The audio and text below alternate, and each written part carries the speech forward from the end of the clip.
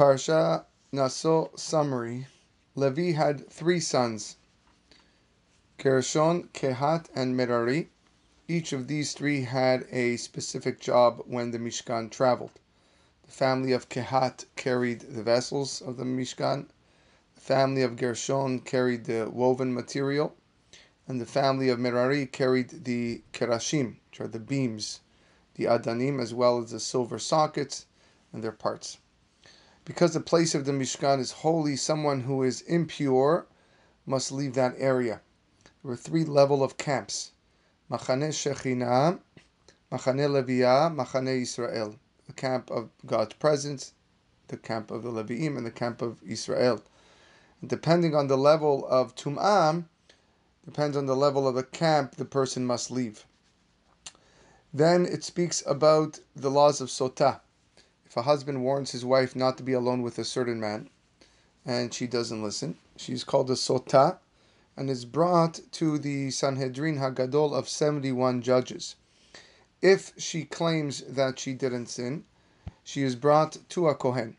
She must bring a korban mincha, which is made from barley, without the usual oil and levona spice. The Kohen then takes the water from the kior and mixes it with dust from the floor. He then writes the psukim of this parasha, which contain the name of Hashem. And if the woman still maintains her innocence, the Kohen erases the psukim into the water. The Kohen and the woman then take the mincha, wave it in all 6 directions, and a handful is burned on the mizbeach, at which point the woman then drinks the water. She is taken out from the Bet HaMikdash because if she is guilty, she will die. But if she is innocent, she receives blessings. In fact, the water acts as a potion for her to bear children. If a man or woman want to attain a certain level of holiness, they can also take upon themselves a period of being a Nazir. Nazir involves 3 things. 1, they may not eat grapes or any of its byproducts, can't drink wine. They may not cut their hair. And the 3rd thing is they may not become tameh to a dead person. The promise of a Nazir is only considered fulfilled if the Nazir kept the laws of Nazirut in Israel. If a Nazir became impure to a dead person, they must wait 7 days to become tahor. On the 8th day, they bring a korban and begin the time period of Nazirut all over again. At the end of the period of Nazirut, the Nazir would bring a special korban, or bring special korbanot in fact. All the hair of their head would be shaved off and added to the fire of one of the korbanot. The Kohanim are God's special emissaries, and therefore they're given a special mitzvah of blessing Klal Yisrael. This is incorporated into our tefillah before Sim Shalom, and it's called Birkat Kohanim. In Eretz Yisrael, or all Sephardic Jews, this is recited every day by the Kohanim. In Chutz La'aretz, outside of Israel, among the Ashkenazim, it's usually said by the Chazan and only said by the Kohanim on the holidays. In the Bet HaMikdash, the Kohanim would properly pronounce Hashem's name. Outside the Bet HaMikdash, this is forbidden, although Sephardic Jews, they do recite Hashem's name. The Torah elaborates on the donations of the princes, the Nesi'im, in Parashat Shmini.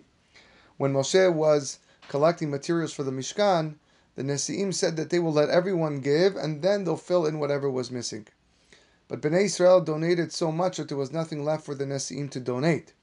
As the Nesi'im felt very bad that they lost the opportunity, Hashem enabled them to donate 12 precious jewels, or stones, for the Choshen HaMishpat, and the 2 precious stones for the shoulders of the ephod worn by the Kohen Gadol.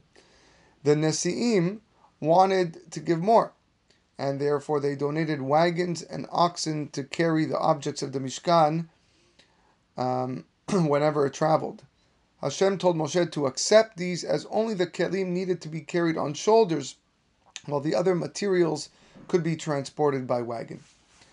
Following this, the Nesi'im donated special korbanot, which Hashem commanded Moshe should be offered 1 nasi a day, starting with the 8th day of the dedication of the Mishkan. And every prince, every nasi, donated the same korban. a silver dish weighing 130 shekel, filled with flour and oil as a korban mincha. The second thing donated was a thin silver bowl weighing 70 shekel, filled with flour and oil as a korban mincha. The third thing they donated was a golden spoon filled with ketoret.